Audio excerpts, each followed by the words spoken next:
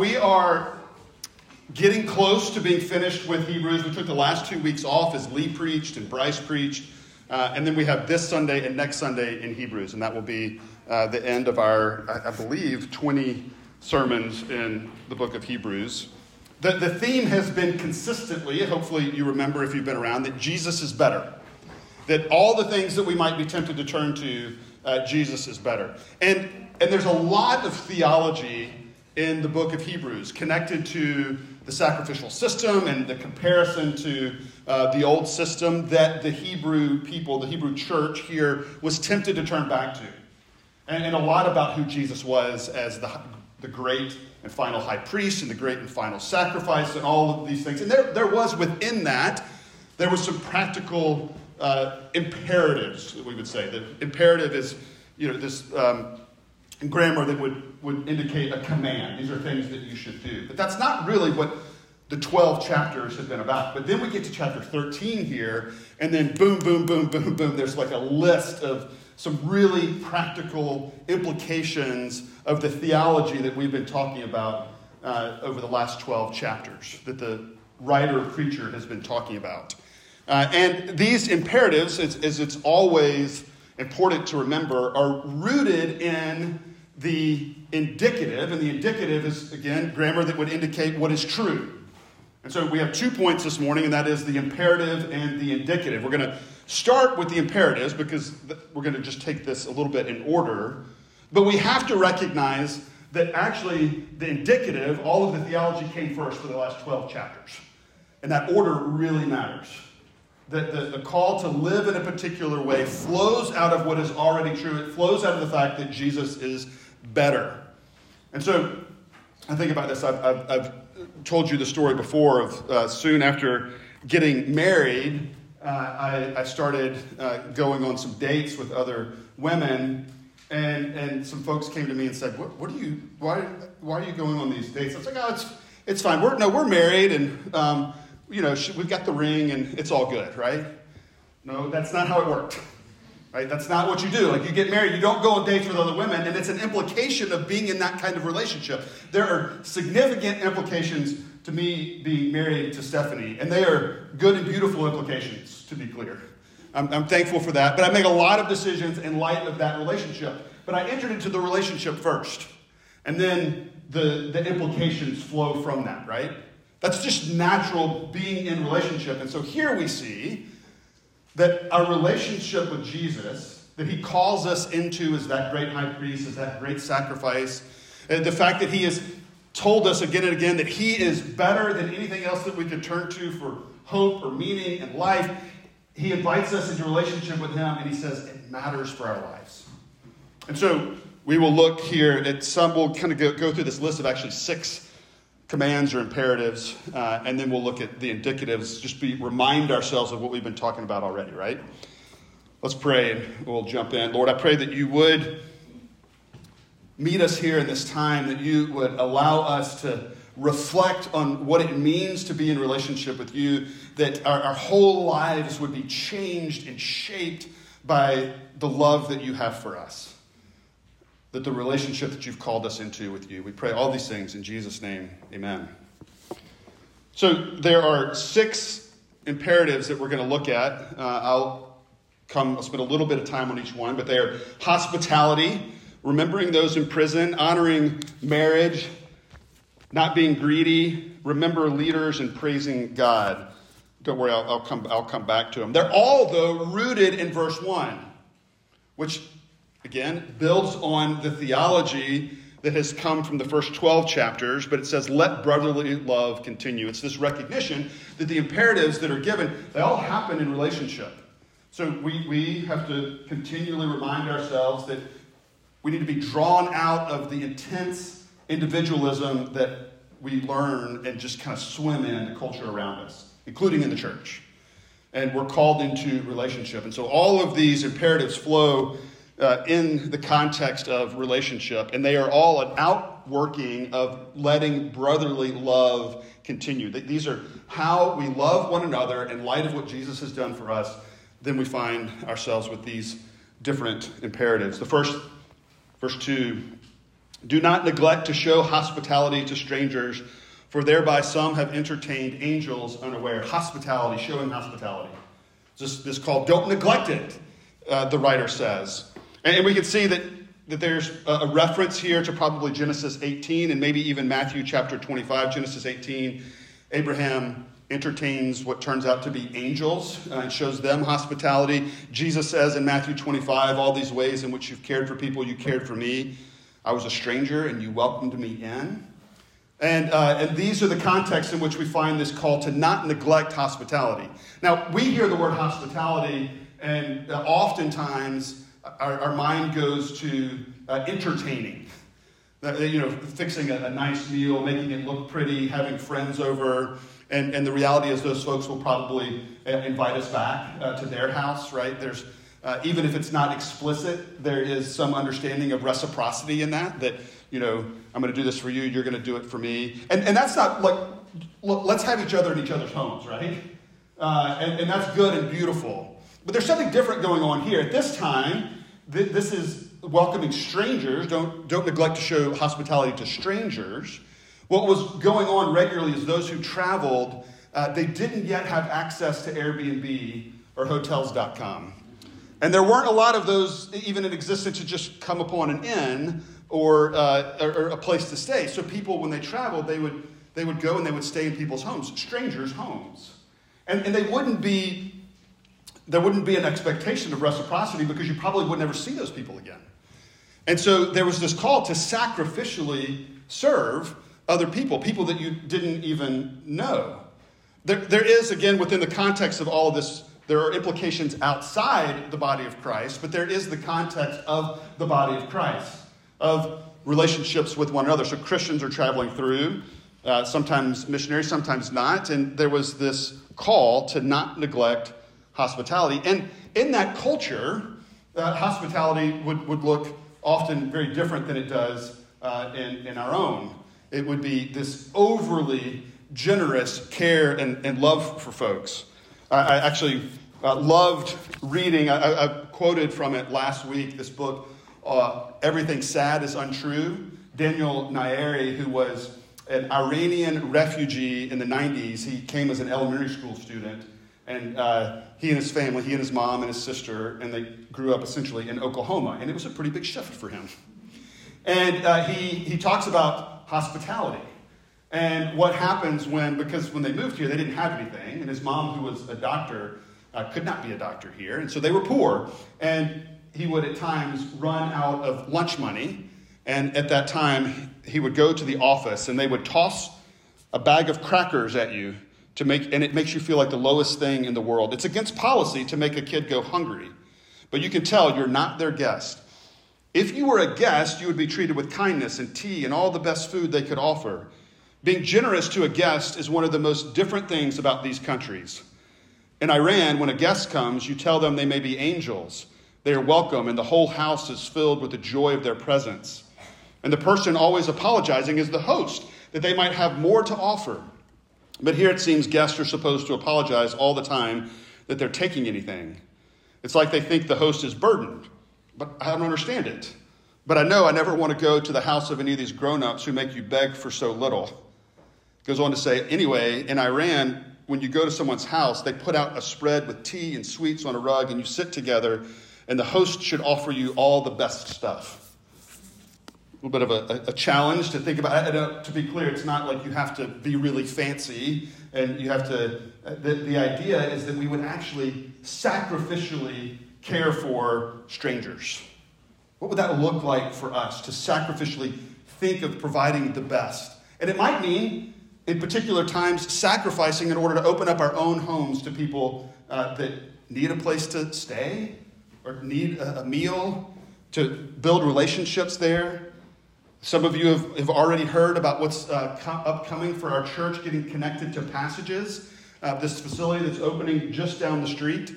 And you're going to hear more and more over the next few weeks as they are hoping to open in the middle of July. You can talk to Ben or Chris. You can learn more, ask me. But we're going to be connecting and building relationships with folks who A number of the folks at Passages will have intellectual and developmental disabilities. But with the whole facility, we're hoping to build relationships and care for people, and even do that in a sacrificial way. Are there ways that we could maybe join in here, that there is a group that serves meals for the housing insecure in our neighborhood every Tuesday and Friday morning in this very space? What are ways that we could think to sacrificially show hospitality, to recognize that there's a call to not neglect it because we're tempted to neglect it? So what would that look like for us? Show hospitality. The second application we see, we could spend a whole lot of time on any one of these, but we're not going to because we're moving through chapter 13 here. The second is, remember those in prison. Remember those who are in prison as though in prison with them, and those who are mistreated, since you also are in the body. This recognition, we're physical beings. You're in relationship with these people who are in prison. And at the time, there were those imprisoned for following Jesus. And when you're in prison, you don't get the 3 squares a day. It's not what you needed was actually care from people outside, often even for food. And so there's this, remember those in prison. But here's the thing. So we don't have that exact parallel in today's culture. But I think the key here is as though you were in prison. It's understanding what other people are experiencing that might be different from the way that you're experiencing it. That we would, as followers of Jesus, as brothers and sisters in Christ, that we would take time to think about what other people are experiencing, and particularly those, in this case, those who are in prison and those who aren't. So to think about what those who are vulnerable, who are struggling, what they're experiencing. What is it like for them? That we would be intentional to think as though we were in that same situation. What are ways that it might look like for us to engage with those around us? Realizing, taking time to think about what they might be experiencing. That it's not always an easy thing to do, but particularly to care for the vulnerable, to care for those who are in need. This is particularly important as we're going to talk about leaders and what leaders do later. Matthew 18 tells us that a leader is that their role is significant enough that if they cause a little one to stumble, Jesus says, it's better for you, essentially, to be drowned. I mean, not essentially, that's exactly what he says, to have a millstone tied around your neck and to be drowned. There's a high calling to care for the vulnerable and those in need. What would that look like for us? Again, Passages is a way that I recognize this week. I'm not super aware of what's going on with prison ministries, but that would be, though not an exact parallel, something certainly to think about. Our denomination has a ministry, their mission to North America, that does all kinds of ministries, but one of them is Metanoia prison ministry.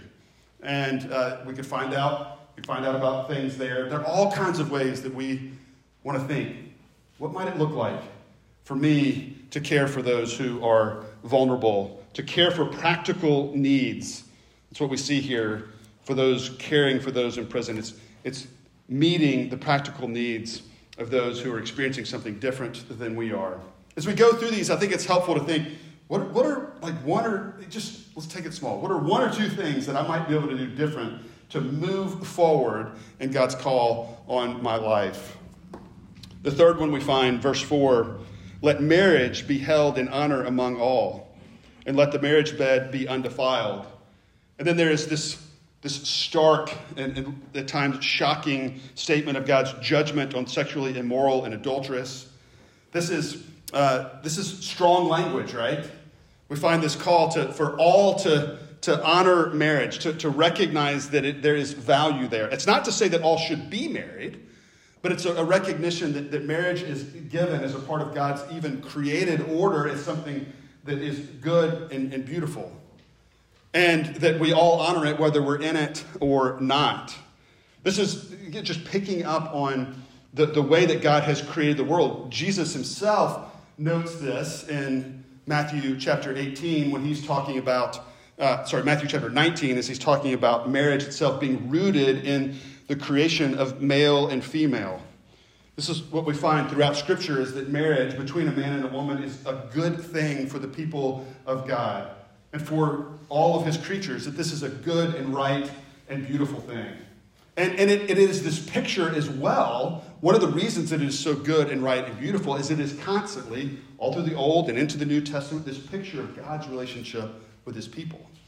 And that we learn about God and his care for his people through marriage. That doesn't mean in all of these things that there's not brokenness and that there are not times when we have to address that brokenness, but it says that we're called to honor that. And then he very quickly, in this very short span, links sex in marriage, because that's where it's constantly linked in the Scripture.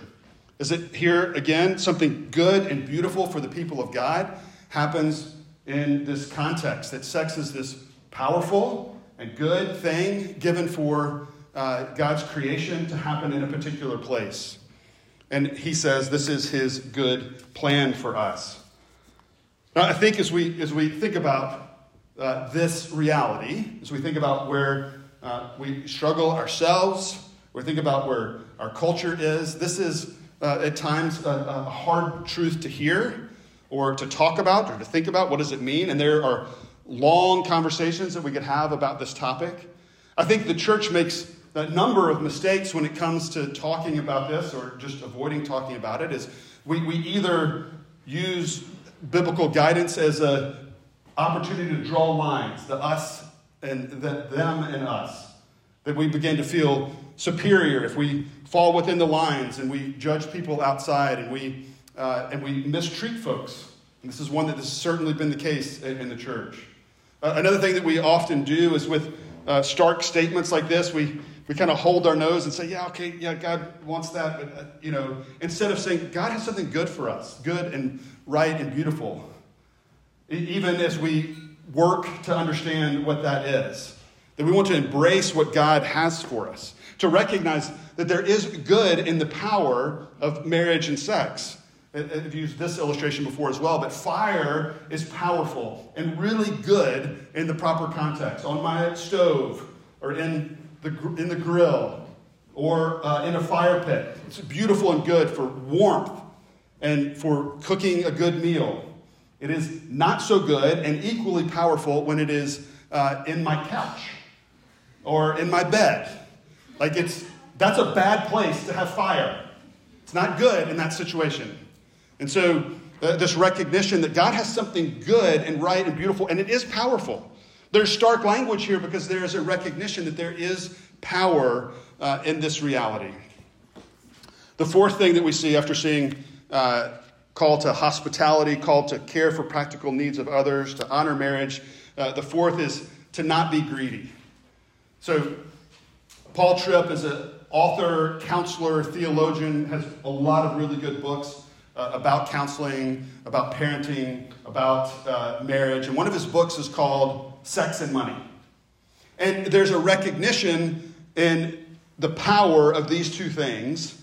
And he's particularly talking about it in the context of a marriage. But it's true in any relationship or any reality that these things are powerful. And that we are told constantly by the culture around us that these two things bring fulfillment. They bring flourishing. If you have them in the ways that you want them, if you have them enough, that this is where we would find really life or happiness. So there's a challenge here to think differently. There's a challenge to not be greedy, to recognize the power of money. Here it's referred to not necessarily as greediness, but love of money. Keep your life free from the love of money. And the positive call is to be content. To recognize that what the Lord has for us is right and good.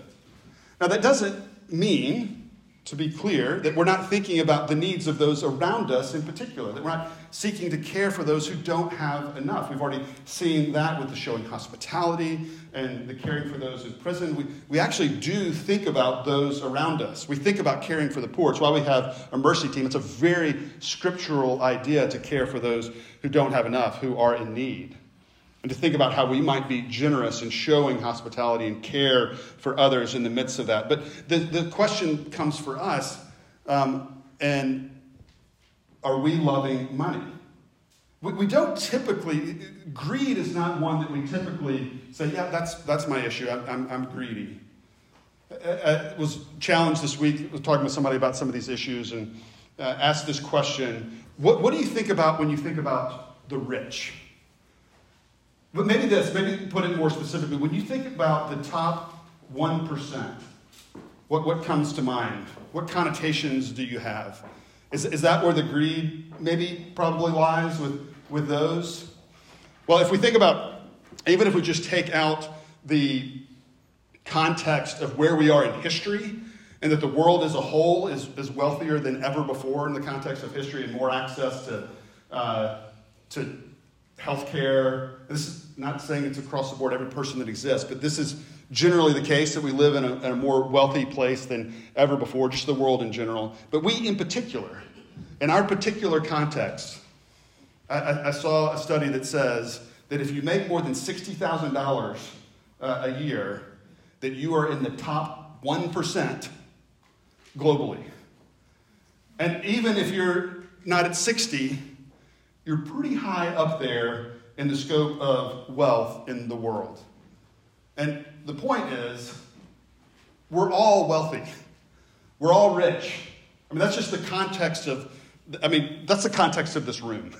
We can always compare ourselves, right? But so the question that we need to deal with is, how do we think about our finances? How do we think about is it something that we're not content with?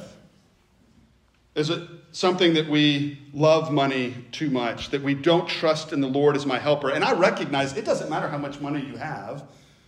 There is a tendency to be anxious about it, for it to bring up all kinds of worry and concern. It's just always the case. And I've been in enough relationships and done enough pastoral ministry over the years that it doesn't matter if you just have a little bit of money or a lot of money.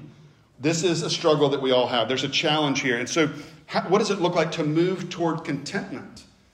I think one of the ways that we continually find throughout the Scripture is to be generous, to be giving.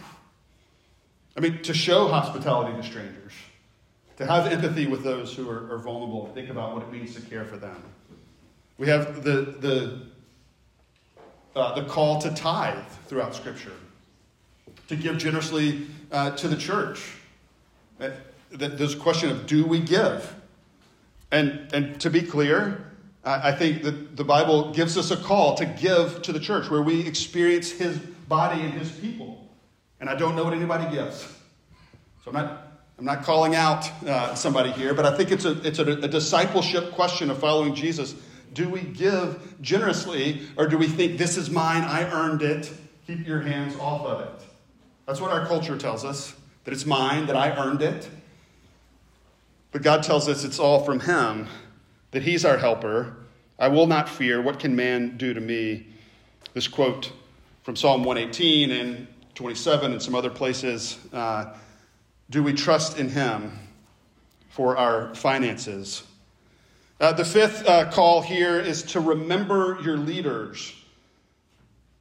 Remember your leaders, those who spoke to you the word of God. Consider the outcome of their way of life and imitate their faith. And then even starker, and I feel a little bit uncomfortable with this as a pastor, as a leader here, obey your leaders and submit to them. For they're keeping watch over your souls as those who will have to give an account. Let them do this with joy and not with groaning, for that would be of no advantage to you.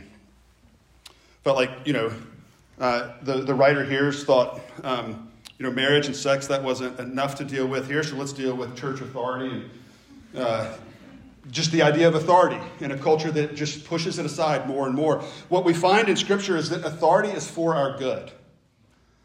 But let's also recognize that authority comes from broken people, that it can be abused, and it has. And let's be honest about that and seek to root that out whenever we can. Let's enter into the fact that we have a plurality of elders, multiple leaders, that it doesn't just lie with me as the pastor, that it doesn't, that we have connections both within this congregation and outside, that we want to be leaders who lead with humility and repentance, that we want to step into God's calling from 1 Peter 5, this call to shepherd the flock, that says that we would shepherd the flock. This is the call to leaders, exercising oversight, not under compulsion, but willingly, as God would have you, not for shameful gain, but eagerly, not domineering over those in your charge, but being examples. And then going on to say, even after calling those who are younger to be subject to the elders, clothe yourselves, all of you, with humility toward one another. For God opposes the proud, but gives grace to the humble. The call is for all leaders, all of us, to be humble, that this is the kind of shepherding and leadership and care that should be had. There's warnings against doing it in a domineering way. There's the quote from Matthew 18, that to cause one of the little ones to stumble, that it would be better to be drowned. These are hard calls. Let's recognize in the midst of that every single church leader for the past 2,000 years and the leaders and the people of God before that were fallible, sinful human beings. And so there is a recognition that mistakes, that there's not perfection in leadership. And we, even in this church, as elders, have had to apologize, to repent, to confess in the midst of shepherding and care. I hope that we would continually be willing to repent and do that. But I do think there is this picture that even in light of the mess, even in light of the reality of the fallibility of leaders, that he says that there is something good about leadership. That there is something good for the people of God there.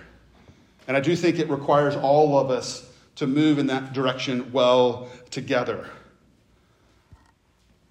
But that we would actually recognize that there's something good about authority. I think we recognize that in a lot of contexts. Parenting, there's something good about authority there. Hopefully we experience that well in the church. That we would step into that and see God's goodness for us there. The last practical imperative here is verse 15. So jumping ahead a little bit, but verse 15. Through him, then, let us continually offer up a sacrifice of praise to God. That is the fruit of lips that acknowledge his name. Praise God, worship him. I think there's a picture here of it happening individually, but also corporately. That we together would praise God, that we would worship him. That this flows out of who he is and what he's done and what he's called us into. And that is actually a direct link to what is true. So point to the indicative, what is true?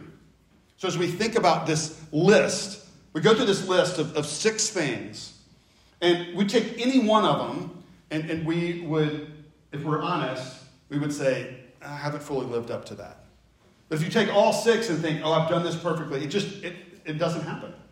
We're not able to do it. This is the gospel. This is why we have the confession that we had earlier, because we can't live up to it. And that is true no matter what our standard is.